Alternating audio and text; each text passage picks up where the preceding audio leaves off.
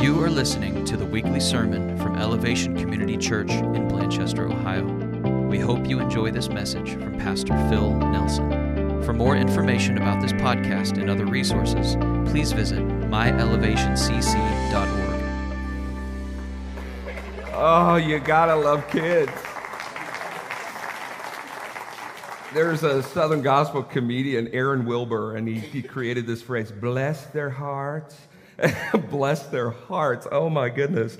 I've watched that several times and it gets me every time. Kids say the darnest things.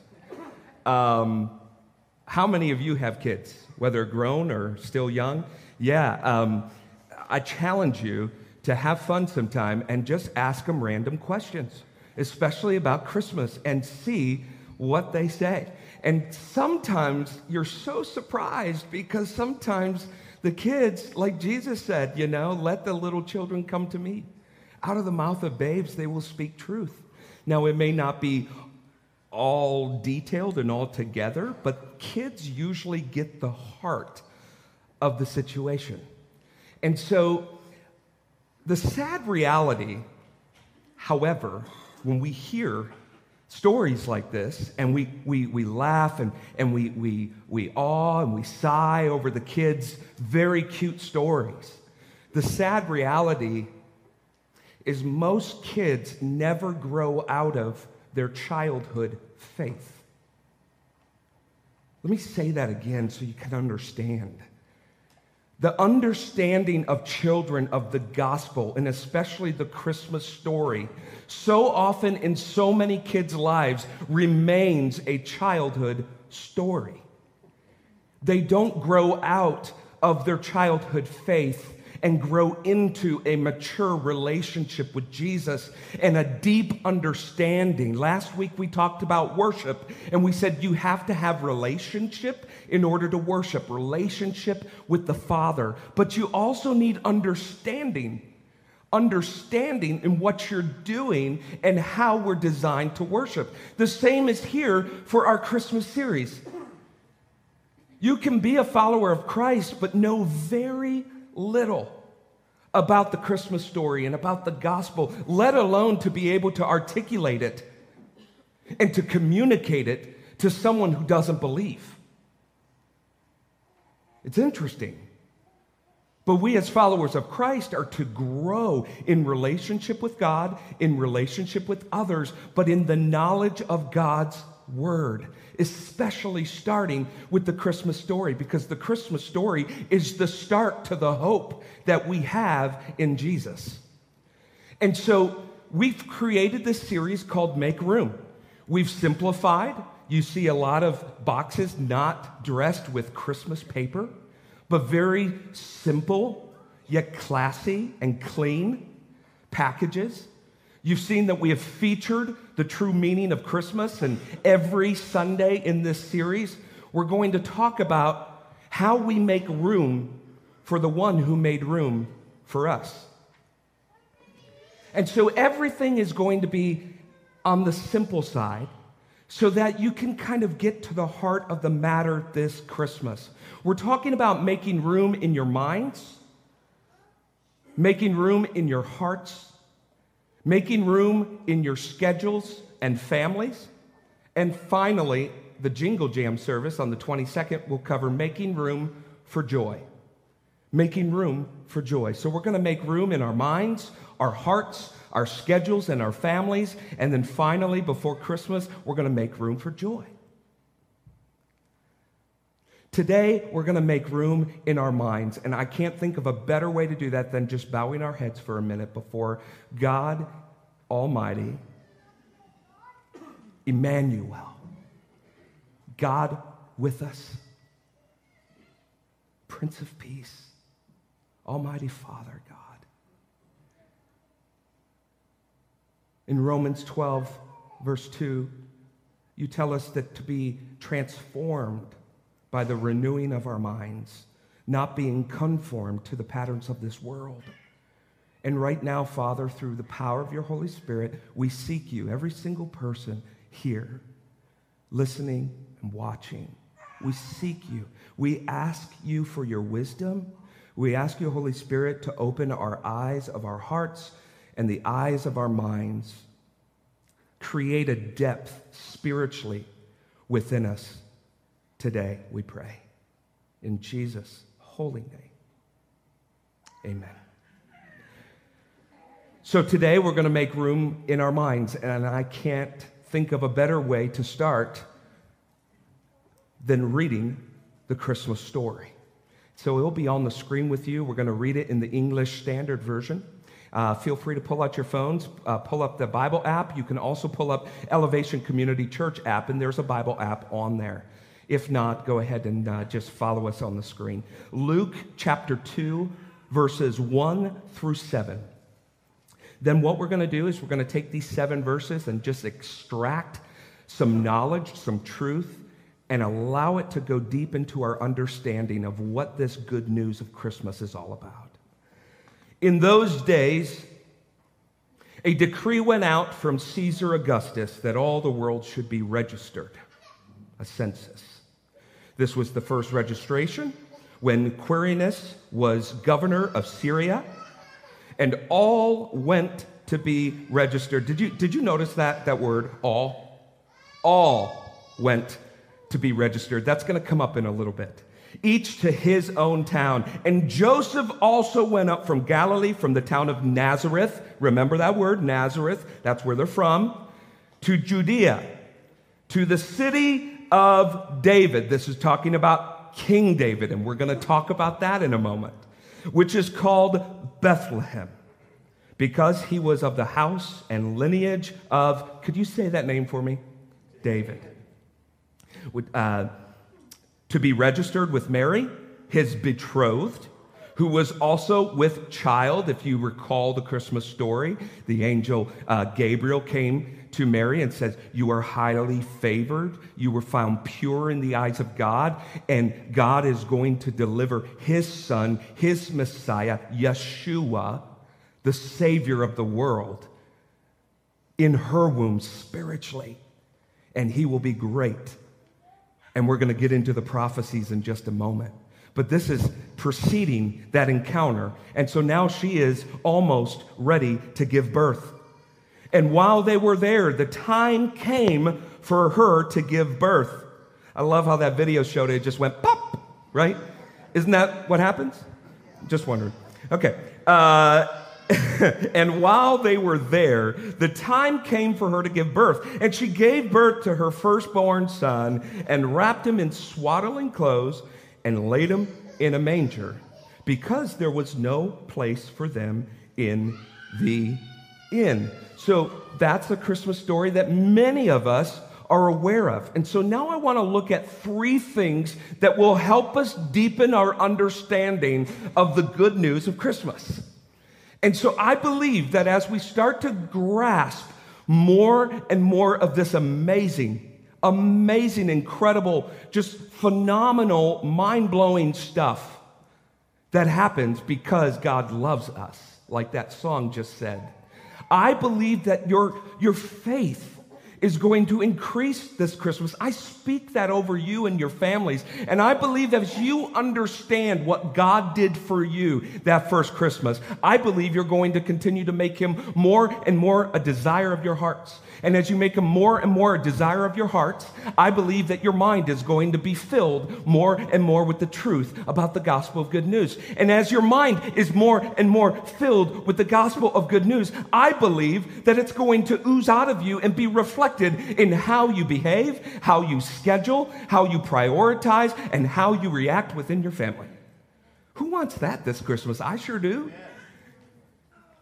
And I believe that God wants to give that to us, but we have to do our part in making room in our minds. We need to make room for him. So the first point in making room in our minds is we need to understand the setting and the surrounding circumstances.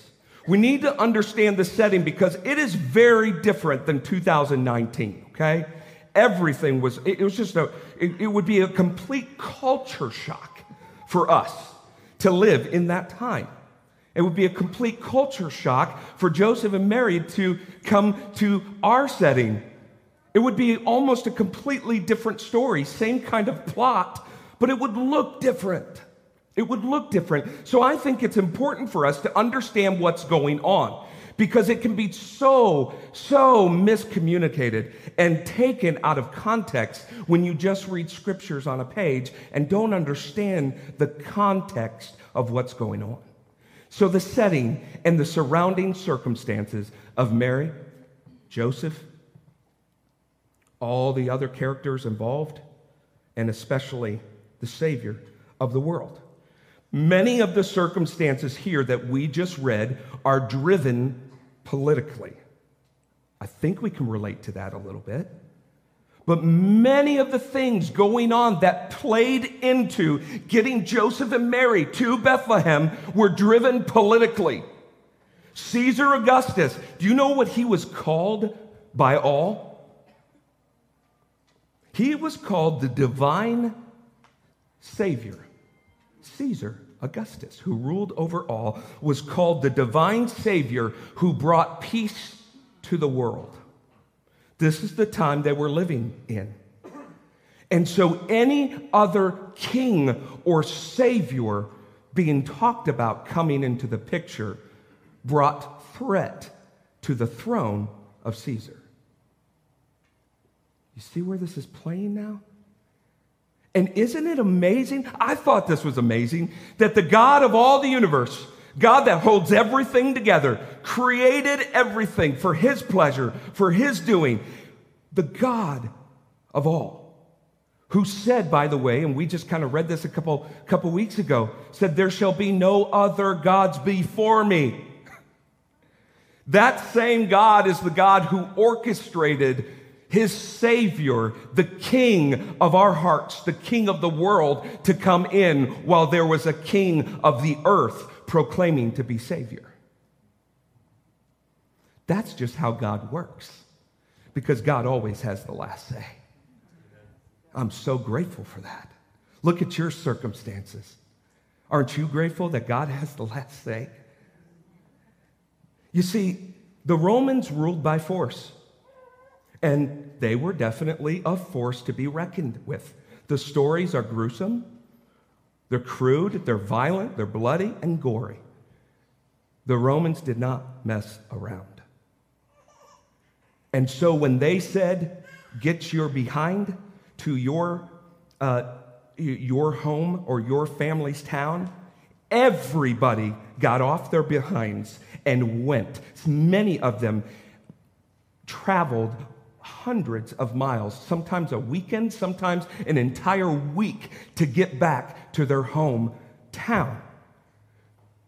This isn't like today's society in the free country of America, which is, we are so blessed to have the freedom, but I don't believe we understand the benefits of our freedom. You know why? When the government calls a census or an election season, not everybody gets off their behind and goes and votes, right? To be exact, this is a little staggering. Only in 2018, only 50.6% of eligible Americans voted. So it's a little different. We're in a different culture than Mary and Joseph was, when the government, the dictatorship, was not a democracy, said to get to where you belong, you move and you go. Did you notice in the scripture it said all went to their hometowns? It's because they knew that their life was on the chopping block if they did not go. So this is the surrounding sets of circumstances and setting that Mary and Joseph are in. And I think it's very important for us to understand that, because we really can't relate a whole lot to that. And so we have to try to grasp some sort of understanding. And so every single person showed up, and God orchestrated every detail in all of the circumstances. Did you know that? And as we continue to read throughout the Christmas story this month, and as you do so with your family, realize every single detail and circumstance God orchestrated for the birth of his Son and for the good of all the earth. What about your circumstances? Do you think that God can work through the good, the bad, the ugly? Do you trust that God has a divine plan for your life? Mary and Joseph did, but they sure didn't understand the circumstances. I think so often we get distracted by our circumstances. And I know for me, I try to fix it. I try to control things, and then they always seem to backfire and get worse. Am I the only one?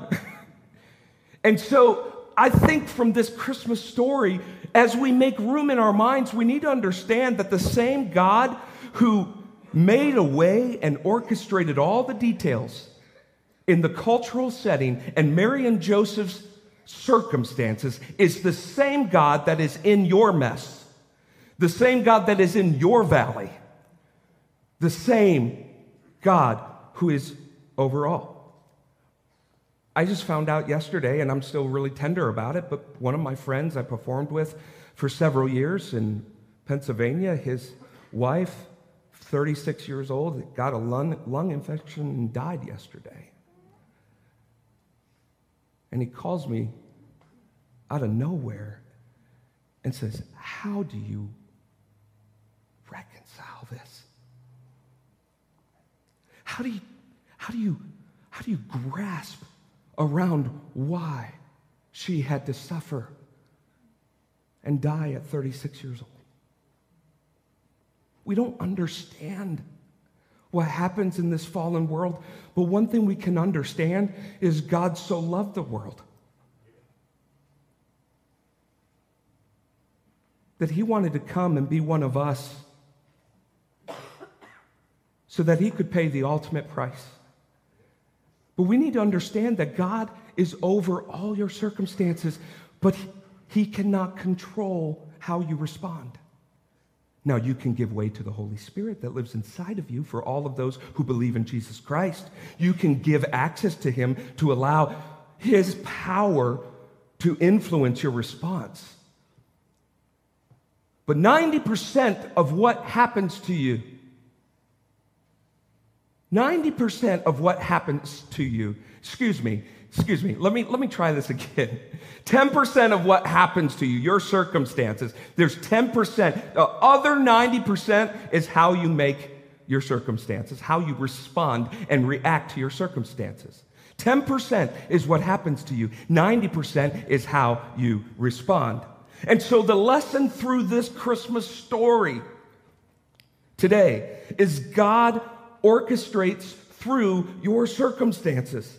And your circumstances, no matter how ugly, how desperate, how messy they are not a threat to the God of heaven. They're not a threat. They don't catch him by surprise. He's not a distant, disconnected God. He is an intimate God. He is acquainted with all of your grief, with all of your highs, with all of your lows, and he wants to be a part of all of them and work together for good. Romans 8:28 says, "In all things God works together for good to those who love him and who are called to his purpose." Do you believe that this morning? Then you're going to be able this week in your mind to reconcile some of your circumstances that are out of your control are only his to control. You see, when we try to control things that aren't ours to control, we get anxiety, worry, stress, and frustration. Circumstances. How are you going to respond to the circumstances? Are you going to react in trying to fix it and control it, or are you going to react in surrendering to the God who holds it all together? You get to decide. That's the freedom of choice. So, the setting and the surrounding circumstances. Number 2 is the proof that Jesus is the real deal. This is proof that Jesus is the Messiah, the Savior of the world. Luke, the writer of the book, Luke in the Gospels, He connected Bethlehem with King David. And King David was the king of the promise that was given to Abraham. So all the way from Abraham, God's fulfilling his promise to David, and then said, through your offspring, David, I will fulfill my promise and covenant to Abraham. This is really important, especially for the Jewish culture and the Jewish believer, shall we say. This was everything. And so they were looking for a king. They were looking for someone to fulfill the prophecies. And yet, so many of them missed it. Why? Well, we're going to see that in just a minute. So Luke connected Bethlehem with David to show that Jesus does qualify for the Messiah. And if that doesn't do it for you, get this, that in the Old Testament, there are right around 300 prophecies. What's a prophecy? A prophecy is something divinely spoken through God, then through the person or the vessel of speaking for God. And a lot of times, actually most of the time, it is speaking something into existence before it even happens. Prophecy. So there's about 300 prophecies in the Old Testament about Jesus. And every single one of these prophecies were fulfilled by Jesus. These prophecies were about his birth, about his sinless life, about his sacrificial, substitutional death, and his resurrection. Now, let's just take 8. Take 8 of the 300 prophecies. I want you to understand in your mind today of how radical and how God-sized this is. The odds of Jesus fulfilling 8 of the 300 prophecies is 10 to the 17th power. Now, those of you who have a mind for math and numbers, you're already like, oh my gosh, that's crazy. For those of you like me who don't understand numbers, they're like German, okay? Let me give you an illustration. Imagine $50. A $50 is probably about this size, right? And we take as many $50 as we can to fill the state of Texas, 2 feet deep. Texas is a very small state. 2 feet deep, $50, and you take only one $50, only one. And you take whatever color Sharpie you like, maybe green or red for the holiday, right? And you color one side of that $50. Throw it in the pit of the state of Texas, and then take your mixer that covers the whole state of Texas and mix the 2 feet of $50. Then send somebody up in an airplane 11,000 feet, and have them skydive over the state of Texas. Then when that skydiver lands on the state of Texas, they bend over, pick up whatever $50 they touch, and they find.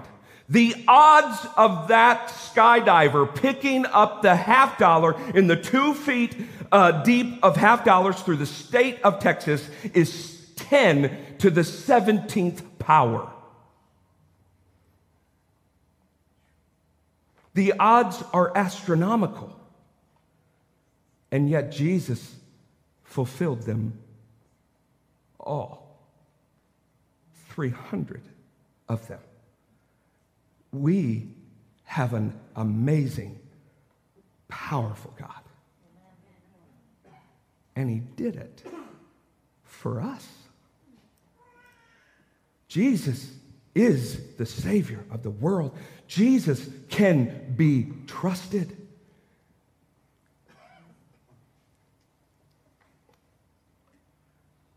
Now read this with that perspective. Isaiah, this is written 200 years before Jesus was born. 200 years. For a child will be born to us.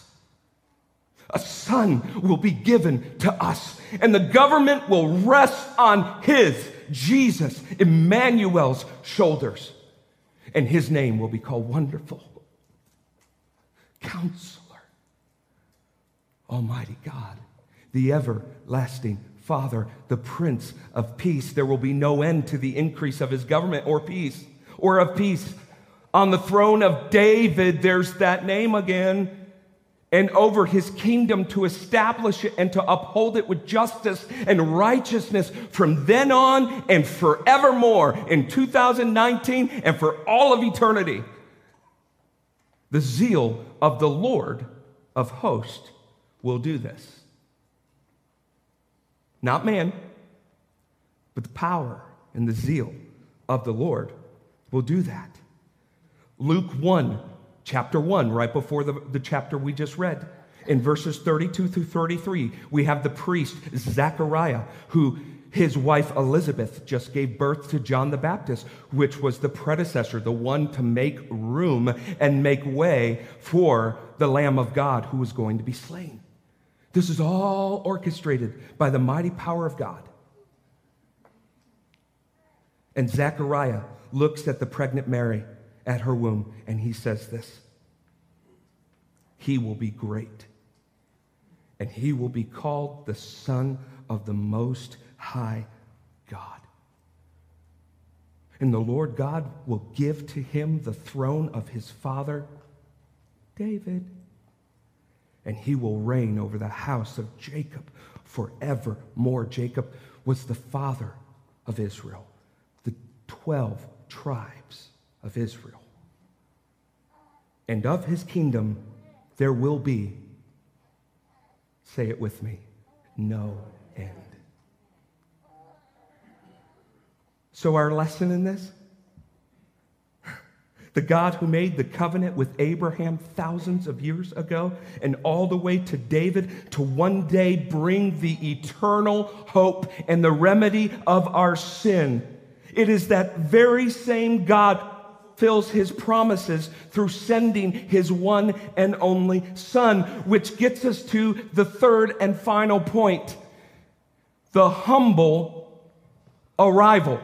The most humble of arrivals.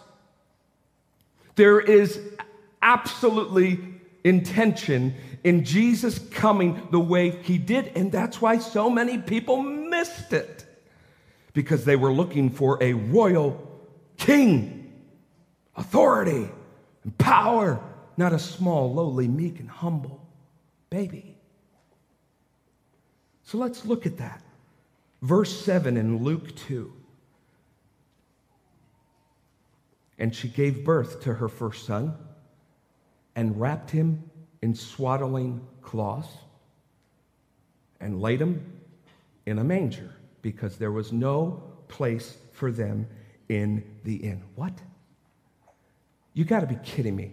The God who orchestrates all details missed this one detail?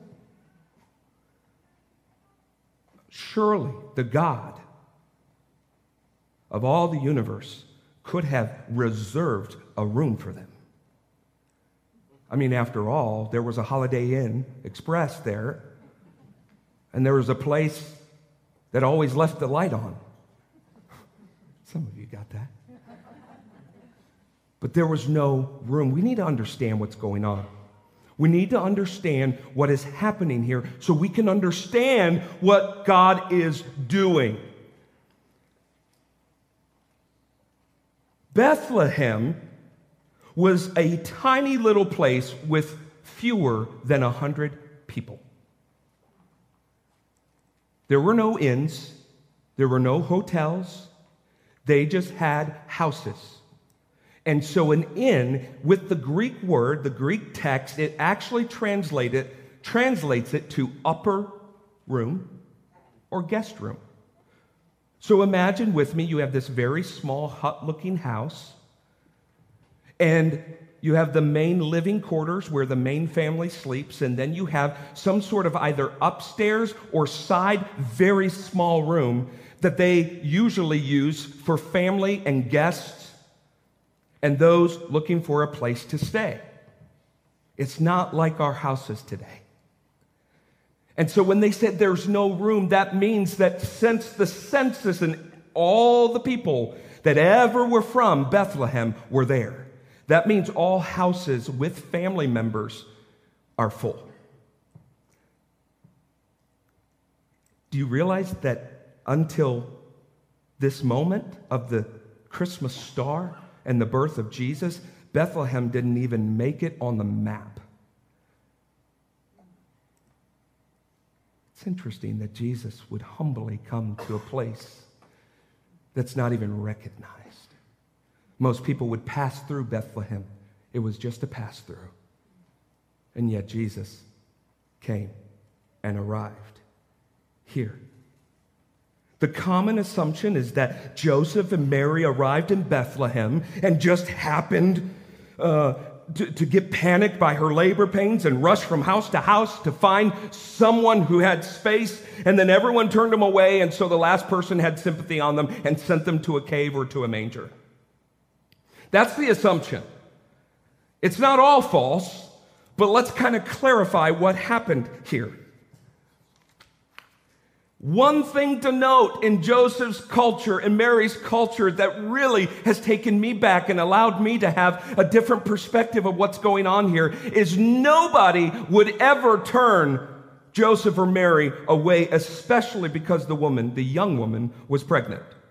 That is a no-no in Jewish culture.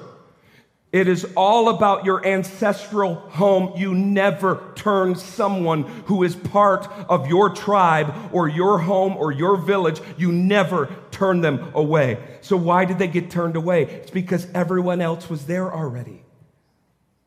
But they didn't get shoved out of Bethlehem. One of their ancestors, one of their family members, said, look, our guest rooms, our upper rooms are full. We have no place, especially to deliver a baby. But likely, a lot of the homes had what we would consider a garage. Not 2019 garage, but a pit about 15 feet below the house. Mudded walls, mudded floors. It had some sort of back door or cellar door. This was not a place to sleep, let alone give birth to the Savior. This was a place where they kept their animals at night for a couple reasons. Number one, to keep them away from predators, to keep them from being stolen outside. And thirdly, during the cold nights, the animals 15 feet below actually created heat that kept them warm in the cold nights.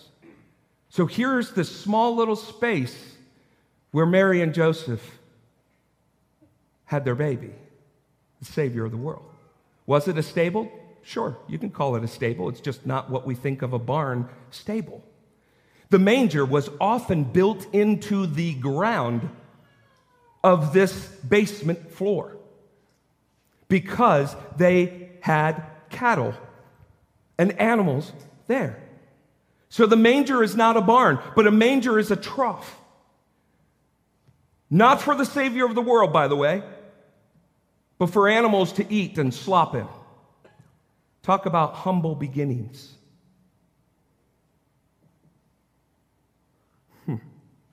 You would think that the king of the world would actually be able to have a Graco pack and play or something. But yet he came in the lowest possible ways.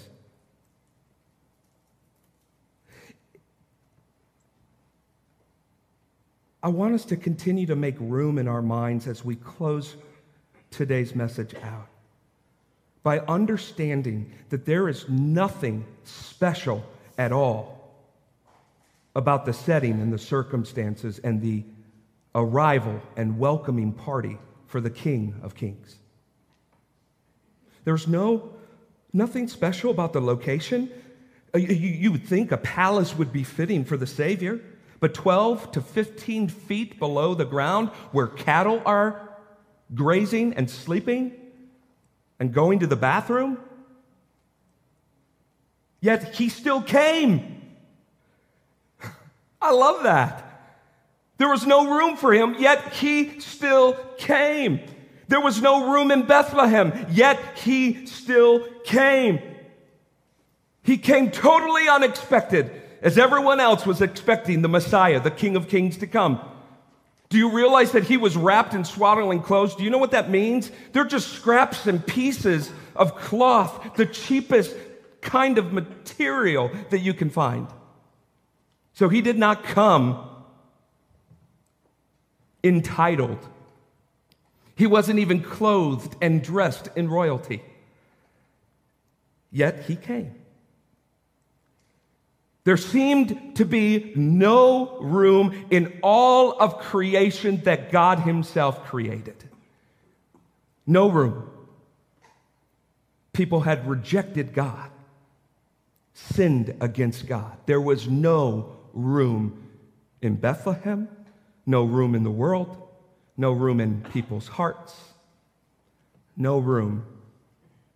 Yet Jesus still came. And as we close, the question is why? Why? Okay, sure, we understand the setting and the cultural circumstances. And sure, we understand now that Jesus is probably the real deal, and he's fulfilled every single prophecy about him. But why in the world would he come? Especially in the way he did. Why? If there was no room for the Savior of the world, why did he even try to come to us when we didn't even want him to come? Why in the world would he allow his son to be prophesied about hundreds of years before as the man of sorrows, acquainted with grief, rejected by man? Why would the God of the universe that sees all send his son into that?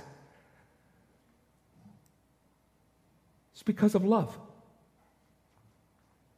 When Jesus came and he started his ministry, he says, I haven't come to be served, I've come to serve. Philippians 2 says that even though he was God, he didn't count himself equal with God, a thing to be grasped, but he humbled himself, became a servant, was found in human form as a baby, lived a life of obedience, even obedience to death, even death on a cross. Therefore, that's why God has exalted Jesus, Yeshua, to the highest place where every knee will bow and every tongue on earth and in heaven will proclaim that Jesus is Lord. Jesus came because God so loved that he gave. He gave. There was no room, and yet he gave. You look around in our culture today, and it just seems like there's no room for Jesus in Christmas anymore, let alone people's lives throughout the year. Yet he came for us, for you, and for me. It was love. And 1 John says it best in chapter 4, verse 10, the New Living Translation. It says this. Could you read this with me, please? Ready? This is real love. Not that we loved God, but that he loved us and sent his son as a sacrifice to take away our sins. Here's the lesson with this point. Get this. The only way that Jesus could die for us was by becoming one of us. He took upon himself the full penalty of our sin, the full payment for our sins, and for the disruption of the relationship that sin causes between us and the most holy God. Jesus paid it all, and it started hundreds of years before his birth. And then the fulfillment of his birth came. And now we can have hope. Though our circumstances look grim, though everything else around us are hopeless, we can have hope because the love of God will last forever. How do I know? Look at the Christmas story. If God could make all of that come together with the astronomical odds, he can make our lives something pretty incredible. And he wants to. But will you make room for him? Because he made room for us. That first Christmas wasn't elegant, wasn't classy, wasn't royal, but it was messy, dirty, lowly. No one expecting him. And yet, he came. As the band comes up, I just want to move towards application. As we make room in our minds this Christmas season, I want you to just think about these three things for a minute. Number one, whenever you, this Christmas, see a nativity or see any kind of picture or anything that represents Jesus' birth, I want you to remember these three things. Number one, while there was no room for Jesus, the Savior of the world, he still came for you. Number two, while we were not living our lives as we should, he still came. And lastly, while we were yet sinners, hanging Jesus on the cross with our sin, spitting in his face with our hostility and rebellion and rejection. While we were yet sinners, Christ came and died. This Christmas can be totally changed when your life, starting with your mind, going to your heart, is changed with the Savior of the world who came for you. Would you bow your heads, please? We're going to take time to worship.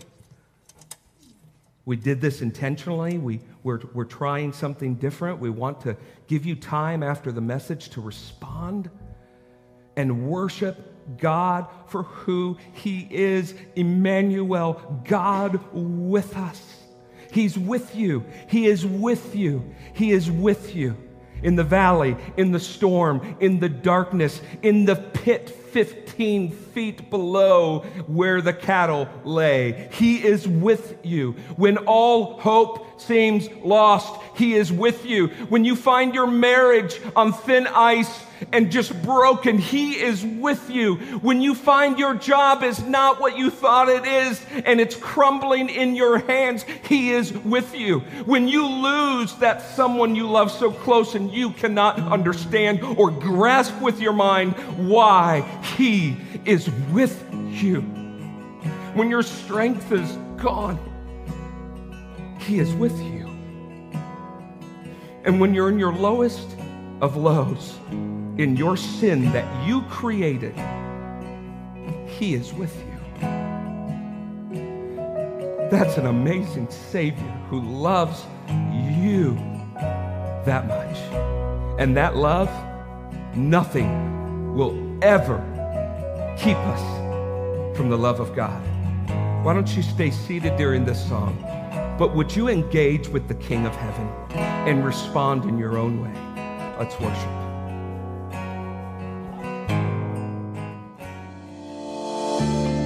Thank you for listening to our weekly sermon. If you'd like to go deeper with another resource from our church, please check out our weekly Impact Bible Study podcast as well. Both of our weekly podcasts are available on iTunes, Stitcher, and SoundCloud.